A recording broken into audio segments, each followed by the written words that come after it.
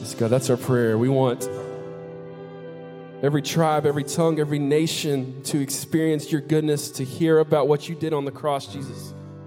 We know that there's no other name given that can be saved but the name of Jesus, God. And we desire all peoples, all walks of life to experience that, to surrender to that, to know that. So God, we know you're faithful. We know you're working. We've heard stories of miracles, and we believe that you move in power. We believe that you will move in power tomorrow and forever. And we ask, God, that you would reveal yourself, continue to reveal yourself in ways for people to know you, to love you, to give their lives to you. We pray for missionaries that are in different countries, that you would equip them with boldness to go out and proclaim the word without fear. We pray for people that are shut off, that don't have any access to the Bible, that you would speak to them through dreams. You would speak to them through visions. And God, reveal to us how we can be obedient here, how we can be obedient now to be faithful to what you have called us to do. May we not waste another moment, another second without sharing your goodness. Thank you, Jesus. Speak to our hearts today through your word. It's in the mighty name of Jesus we pray. And all God's people said,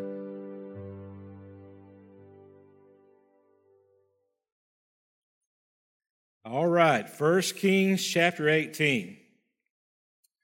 Last week we saw the trouble of Israel making trouble for Obadiah.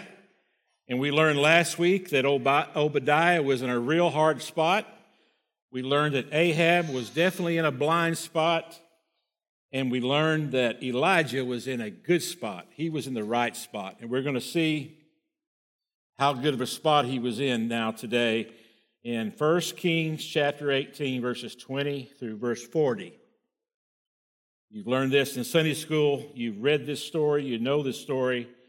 And it's important that we apply this story and we learn some powerful and important lessons from what happens here in 1 Kings chapter 18, verses 20 through 40. Verse 20. So Ahab sent to all the people of Israel and gathered the prophets together at Mount Carmel. Why Mount Carmel? Why is Ahab willing to gather all the people of Israel for this showdown? He has a lot to lose. He doesn't see that. It's not really a win-win situation for him. Probably whatever would take place was not going to be advantageous to his king leading, his kingship. But nevertheless, he's in a blind spot. He moves forward. And so he rallies all the people, musters all the people to gather on Mount Carmel. Why Mount Carmel? That's an interesting thing. Mount Carmel was a beautiful spot, is a beautiful spot today. It begins the pine trees of Lebanon, that area. The mountains, you go up, and all of a sudden you're in the pine area. You go from the valley that is the Rose of Sharon, that is right along the Mediterranean Sea. And then on the other side of Mount Carmel, you've got the Valley of Armageddon, which is really quite interesting. Jezreel, we'll study about in the next couple of weeks, is right down the road. But on Mount Carmel, Ahab had allowed or gave order that it was to be the shrine area for the Baal and the Asherah. And so the Baal prophets, the Baal worshipers, the Asherah prophets and the Asherah worshipers, they would gather on top of Mount Carmel to worship.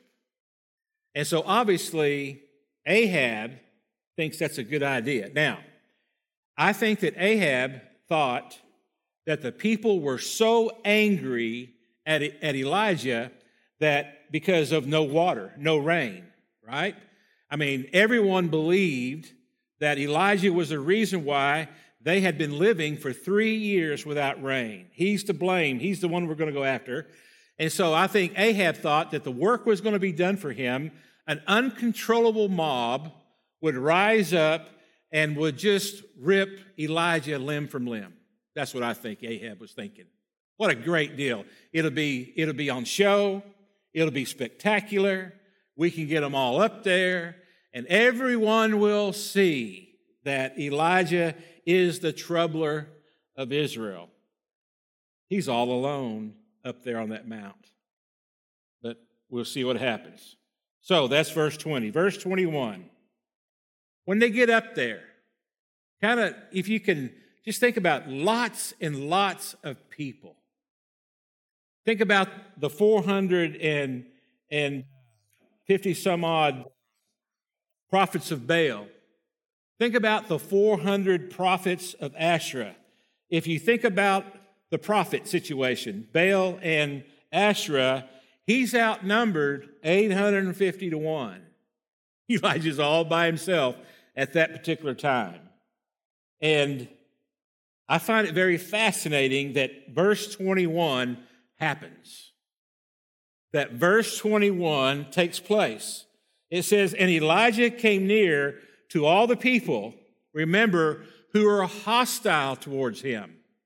He came near to all the people. So he approached them. He got within arm's reach of them. He got to the place where at least 850 of them could have laid their hands on him and killed him. I mean, at this point, Elijah has got some real faith going on here. He's got some real trust. He's in a right place. He's in a sweet spot in his faith. And Elijah came near to all the people and said, how y'all doing? How's it going? Have you been living well? Are things going well for you? I hear it's been dry. I'm sorry it's so dry. I wish, that we could get some rain. I hear that after this event, there may be a little rain shower come our way. I mean, you would expect there to be some, taking away the emotion a little bit, some small talk. I mean, Andrew Carnegie talked about how to, influence friends and win enemies, right?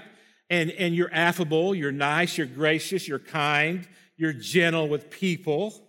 You ask about them, you ask about their families, you talk with them, you make an attempt to show that you care about them. That's what people do. That's what preachers should do. That's what pastors do.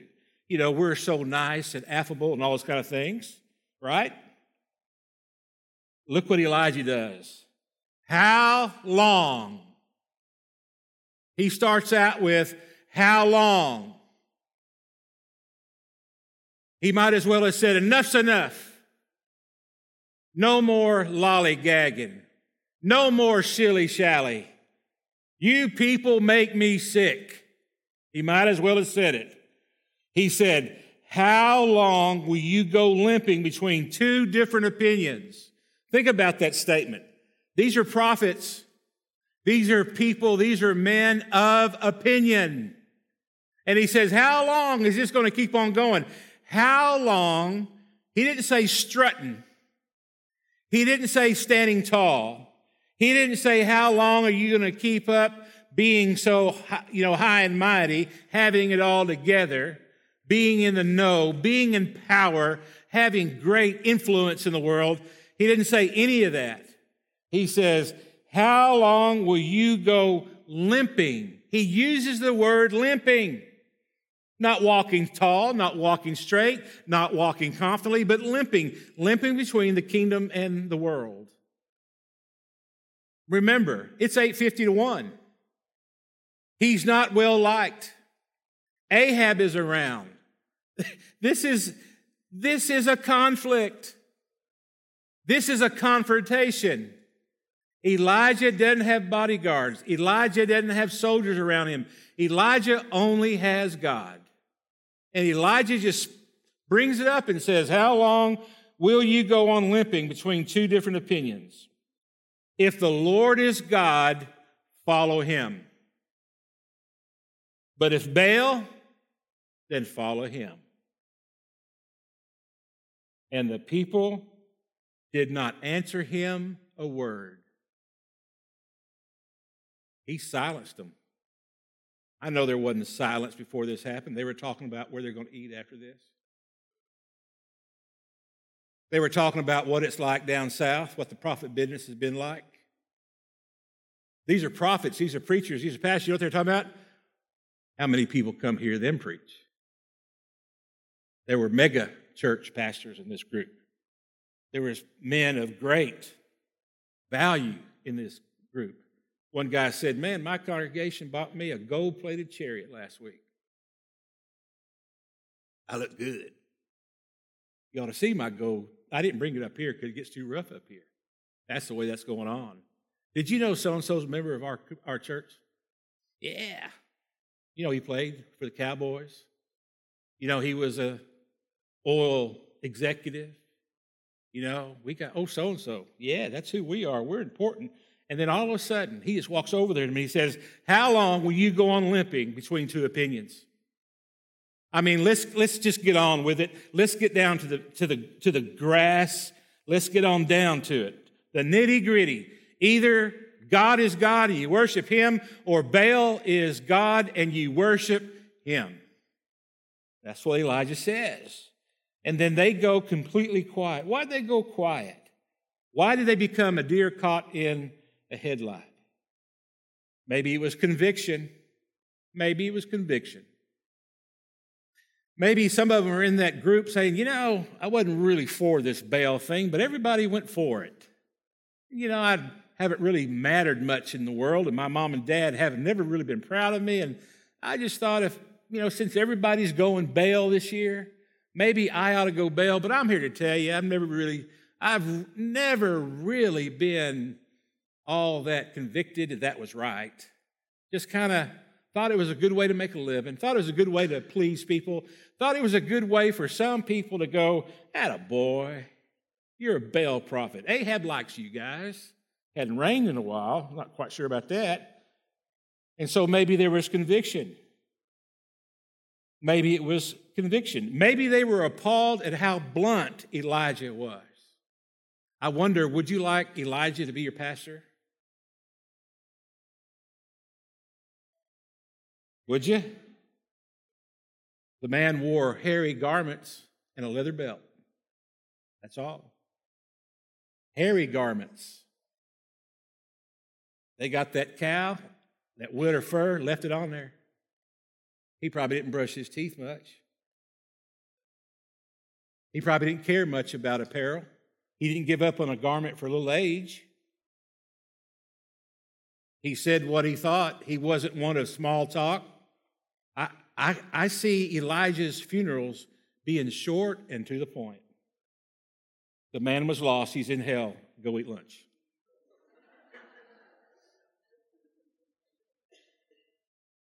Wouldn't go over very well, would it? No evidence of salvation in this one. And they spent a lot of money on this funeral. I know what that casket costs. Whew, what a waste of money that is. Let's go have lunch. Yep, Elijah, verse 31. Verse 21, sorry. Verse 22. Here we begin the showdown. Elijah says to the people, I, even I only, am left a prophet of the Lord, but Baal's prophets are 450 men. Now, here's the instructions. Let 2 bulls be given to us, and let them choose 1 bull for themselves, cut it in pieces, and lay it on the wood, but put no fire to it. And I will prepare the other bull and lay it on the wood, and put no fire to it. All right, so you follow the instructions? And you will call upon the name of your God, and I will call upon the name of the Lord. And the God who answers by fire, he is God. And all the people answered, it is well spoken. It is well spoken means, all right then, we're good with that. We agree. We're on the same page. It is well spoken. Then Elijah said to the prophets of Baal, choose for yourselves 1 bull and prepare it first, for you are many, and call upon the name of your God and put no fire to it. And they took the bull that was given to them, and they prepared it and called upon the name of Baal. Listen to this, from morning until noon. That's a long time. That's 6 hours or so. saying, O Baal, answer us. But there was no voice, and no one answered. And they limped around the altar that they had made. That is the definition of idolatry. That's the definition of idolatry. That's a lesson to be learned there. Man, if you're worshiping idol, if you're giving into idolatry, you're limping. You're limping. You're like James when he talks about being tossed to and fro in the ocean because you ask for wisdom without faith. It's a bad place to be in, and these prophets of Baal are in that place. They limped around the altar that they had made, and at noon, Elijah mocked them, saying, listen to what he says, cry aloud, for he is a God.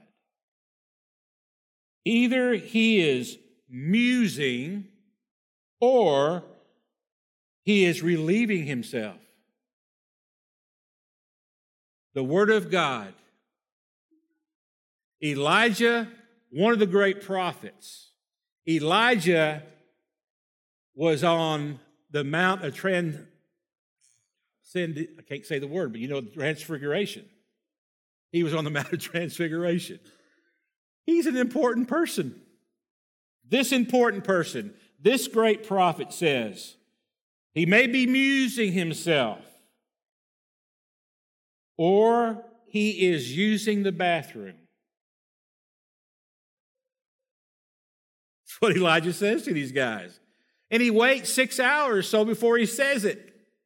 They're spent. They've been limping around the altar. Oh, God, please. Oh, Baal, please show up. Bring fire down. Do something. Show up here. Show that you're God. Nothing. No word, no activity, nothing. They're out of, I guarantee they're out of gas. And then Elijah speaks up and says, yep, Baal must be taking the constitutional. Or he is on a journey. Maybe he's gone somewhere. Maybe he's not around. Or perhaps he's asleep and must be awakened. And they cried aloud and cut themselves after their custom with swords and lances until the blood gushed out upon them. And as midday passed, they raved on until the time of the offering of oblation. But there was no voice, no one answered, no one paid attention. Lesson learned here and there.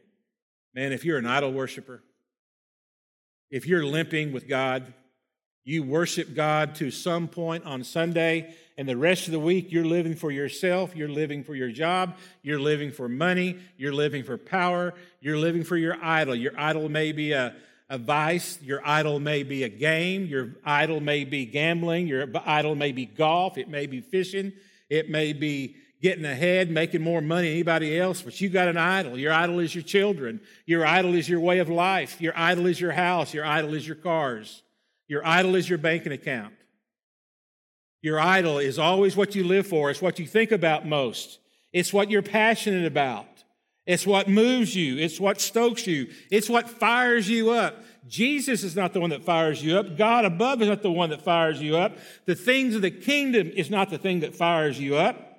And you find yourself over and over and over, no one answering, no one paying attention, no voice. That's the lesson here. God of the Baal God. Baal himself did not show up because he is not alive. He is a dead God, and idols are dead gods. So now it's Elijah's turn, verse 30. Then Elijah said to all the people, come near to me, and all the people came near to him. Now that's more guts, isn't it? They all came to him, and he repaired the altar of the Lord that had been thrown down. Elijah took 12 stones, according to the number of the tribes of the sons of Jacob, to whom the word of the Lord came, saying, Israel shall be your name. And with the stones he built an altar in the name of the Lord, and he made a trench about the altar. as great as would contain 2 seahs of seed. And he put the wood in order and cut the bull in pieces and laid it on the wood, just like they did, except for the trench. Listen to what he says here. Remember, it hadn't rained for 3 years. Fill 4 jars with water and pour it on the burnt offering and on the wood.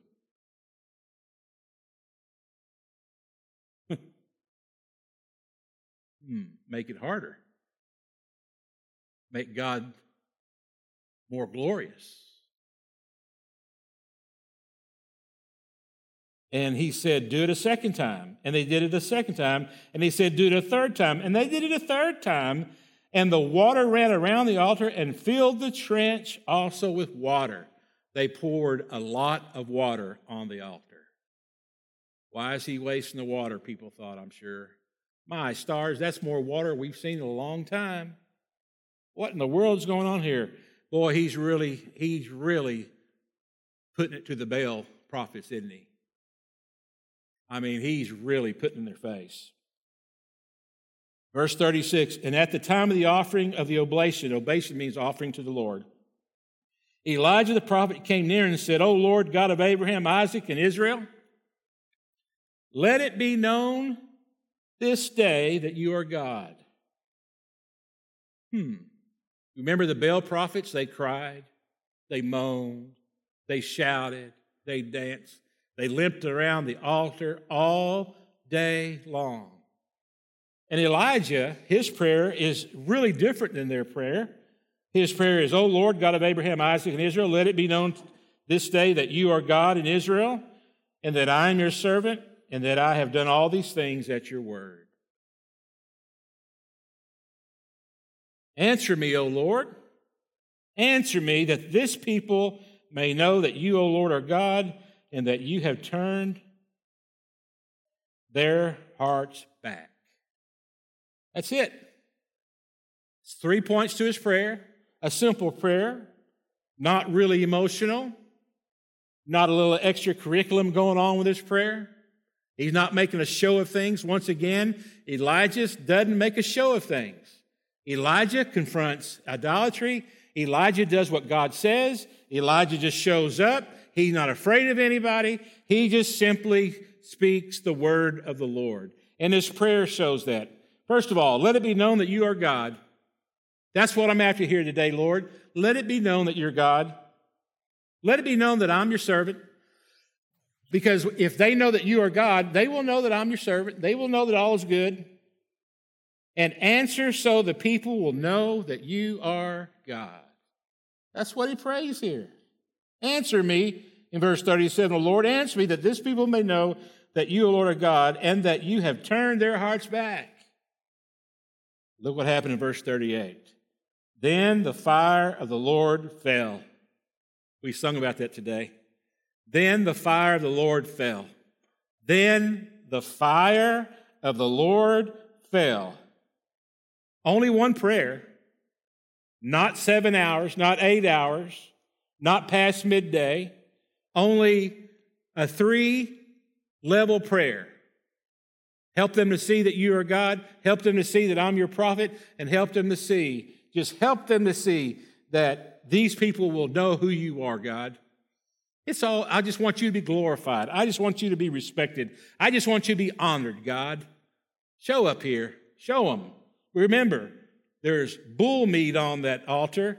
There's wood on that altar, and there's lots of water. He water-soaked the offering, and fire fell. Then the fire of the Lord fell and consumed the burnt offering and the wood and the stones and the dust and licked up the water that was in the trench. That's a powerful fire. The Bible tells us that God is a fire and consumes everything. If you want to know what God is like, think about this fire that burns up everything, consumes everything. I mean, that's who they're messing with here. Almighty God. I mean, how can you worship idols when there's Almighty God? How can you worship money when God can consume this altar like this, when fire can fall from heaven? How can we have all these idols? How can we tickle their ears and just try them out a little bit and just dabble here and there with idolatry and not being wholeheartedly all for God when fire can fall from heaven at any moment and consume whatever he desires to consume. It's God Almighty we're dealing with here. It's God who is alive. It's God who's created. It's God who is of the greatest power there is in all the universe. You shouldn't take God ever lightly. You shouldn't take God ever for granted. It's God, for God's sakes. And fire fell from heaven and not only burned up the offering, but it was so hot, it just steamed the water. Can you imagine that meat being steamed? And when all the people saw it, they fell on their knees and said, "The Lord, He is God. The Lord, He is God." And Elijah said to them, verse 40. Yeah, this makes us real uncomfortable, doesn't it? But this is in verse 40. This is what happened. Enough was enough. They had their chance. They had their opportunity. They didn't turn to God. They didn't repent. And here's what happened. And Elijah said to them, "Seize the prophets of Baal, let not one of them escape." Can you imagine the Baal prophets after the fire falls? Oh, we made a mistake. Remember Indiana Jones when they opened the Ark of the Covenant and it bzzz, you remember that? I believe that's how some of them looked. And Elijah said to them, "Seize the prophets of Baal, let not one of them escape." And they seized them. And Elijah brought them down to the brook Kishon and slaughtered them there. Slaughtered them there. I'll never forget. One time in Israel, we're driving down Mount Carmel, getting to the valley of Kidron, and the guide said, "There is the creek Kishon." I just went, oh my gosh. To me, it was crazier than Mount Carmel. This is where it happened. It's long here somewhere. He slaughters them all. Now, what do we think about that? Well, let's not get caught up in that. It's Almighty God. He can do whatever He wants to do. Did He kill them all? Yes. Is He serious about idolatry? Yes. Is He serious about sin? Yes. He will judge all sin. We ought to be shaking our boots. We ought to be concerned. I'm here to tell you, if you haven't believed in Jesus, you need to believe in Jesus because He will judge all sin. And either Jesus paid the price of your sin on the cross, or you're going to pay the price of your sin.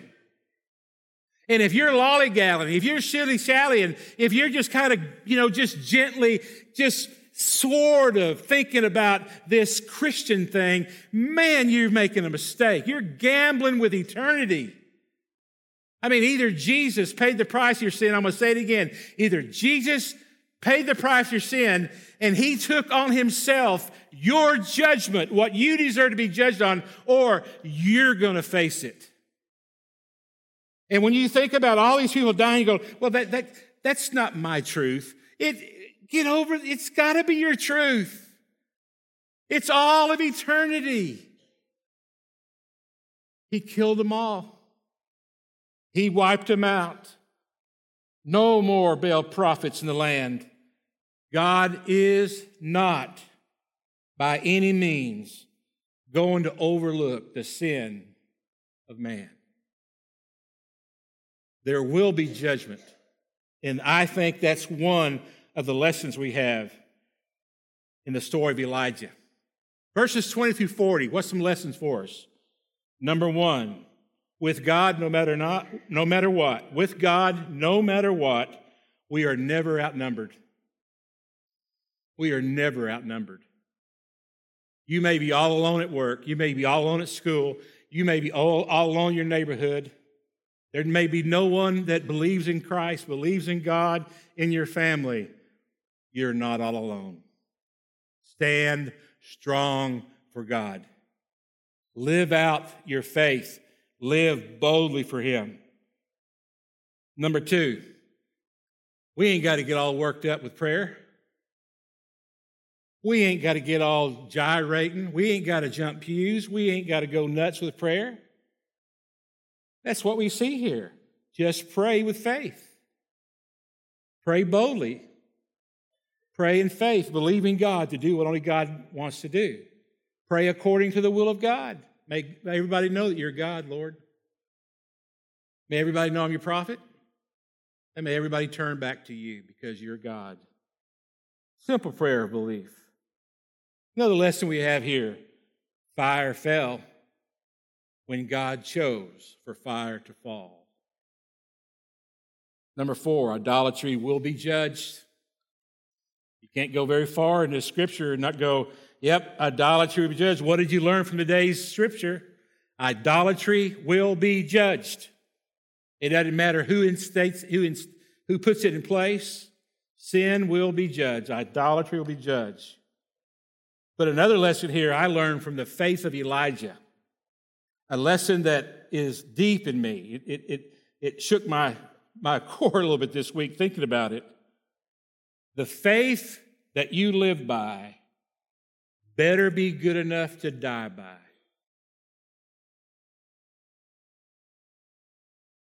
The faith that you live by better be good enough to die by. And so the question is, the faith that you're living by today, is it good enough to face God at judgment with? In other words, what kind of faith is it? Casual faith? Opportunity faith? Only when you need it faith? When everybody else has got it faith? Or is it the kind of faith that from your core just completely guides your everything? It's saving faith. It's meeting God faith. It's the kind of faith you need when you die. And there's something else in this story that I think is really apparent there in verse 20 for sure, but also throughout this story. I mean, basically what Elijah's doing goes, let's see who God is. And your opinion should match your practice, and your practice should match your opinion. I mean, what your opinion is should be how you live, right? That's what pretty much he's saying here. How come you're limping between two opinions here? That's what he says to him. And here's what makes sense to me. Here's what we need to hear from this story. If I was, boxed into only one thing that I'm going to mention from this story, only one thing, not many reasons, not many ideas, just one thing. Here it is. If Jesus is alive, then get on with it. Right?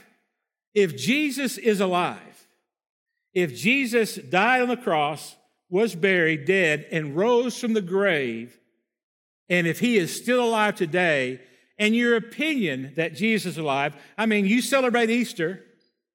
You celebrate Easter. You say Jesus is alive. If Jesus is alive, does your practice show that Jesus is alive? If Jesus is alive, get on with it. I mean, if you're held back by fear, worry, resentment, bitterness, grudge holding, just lay that idea over all those behaviors, all those attitudes, all that mess. Is Jesus alive? If Jesus is alive, then come on, let's go. Let's get on with it. He's alive. He's alive in every situation. He's alive in every problem. He is alive. It don't matter what we're going through. If Jesus is alive, then our practice should show that. I mean, how are you going to get over this problem? I don't know, but Jesus is alive. How are you going to face this problem? Like Jesus is alive. I'm going to pray like Jesus is alive. What are you going to pray for? Well, I don't know, but I'm going to talk to him because he's alive. I'm going to face trial, tribulation, problem, world situation, world view, all this craziness we are bombarded with today. How are you going to deal with transgender? Jesus is alive. He made man and woman. If someone is born a girl and wants to be a man, or is born a man and wants to be, that's against what I believe, because that goes against what God has done. And I'm not going to be on that side.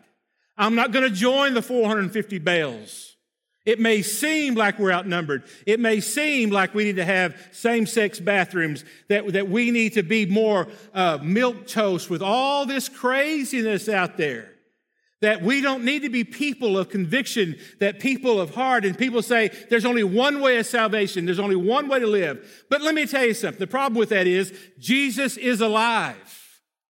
And since he's alive, what he's had to say is true. And I don't buy this. You have your truth and I have mine. My truth is truth.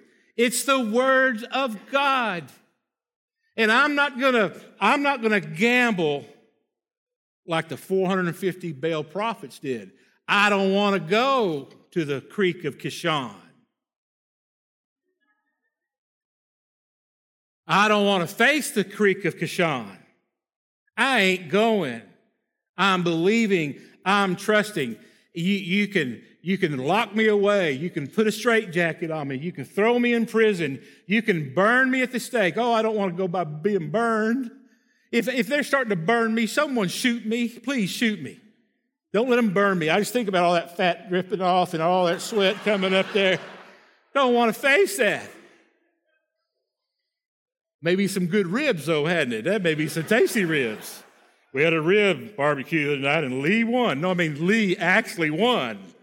It was literally his ribs, so they were really good. They were marbled, lovely. Don't know how we got to that. I agree that we should not have got to that. I apologize. Charles Spurgeon said, "I am with you always is enough for my soul to live upon, no matter who forsakes me." Whew. That man was something else. He was brilliant. I am with you always is enough for my soul to live upon, no matter who forsakes me. The only way he could have said that is, Jesus is alive. Matt talked about revival a while ago. We sang. Well, that was powerful for me. That was really beautiful, hearing you sing. Today we've sung about because he lives, I can face tomorrow. We sung today that, man, our sin is great. Many is our sins, but boy, his mercy. We've sung about that today. Isn't that great? Isn't that wonderful? And he talked about revival, talked about renewal. Man, it begins with us in the house of God. It begins here. This is where revival needs to begin. It needs to begin in your heart. Your heart. It needs to begin in your heart, in my heart. Confess all known sin. Confess all your sin to the Lord today. Get rid of anything questionable, anything doubtful in your life, because Jesus is alive. If you think something may not be right, get rid of it. If you think something may not be God-pleasing, get rid of it. If you think some behavior is, you're not really quite sure. You're not sure you're holding a grudge, but perhaps you are holding a grudge. Get rid of that grudge. Whatever it is, get rid of that. Whatever the bitterness is, whatever the negativity is coming from, whatever it is, whatever's souring you to be all about God, get rid of it and see what God will do. Confess all no sin. Get rid of anything questionable in your life. Obey the Holy Spirit immediately, every time. Obey the Holy Spirit. When the Lord speaks to you, obey it. When he says, put away all idols, put away all idols. Put it away, put it away, put it away. Repent of it. Throw them away. Get rid of them. Be intentional. Be consistent with it. No idolatry in our lives. Only God. We only worship God. We only live for God. We are not limping between two worlds. And openly, publicly, Jesus is confessed in this world. Openly, publicly, out in the open, no hidden. Jesus is professed. He's Lord. He's alive. How you doing today, Lee? I'm doing fine. Jesus is alive. What's going on in your world today? I don't get some rocky top things going on, but Jesus is alive. Jesus is alive. There's some issues, there's some hang-ups, there's some problems, there's some things I don't quite know, but I believe, and Jesus is alive. Publicly confess. Do those 4 things. See if God doesn't bring about a revival. Let's see if fire doesn't fall from heaven. Let's see. Let's see. Help us to learn from this story today, Lord. Help us to repent. Help us to confess. Put away anything doubtful. Help us, O Lord, to obey you meekly. Help us, Lord, to just openly, publicly confess that Jesus is Lord.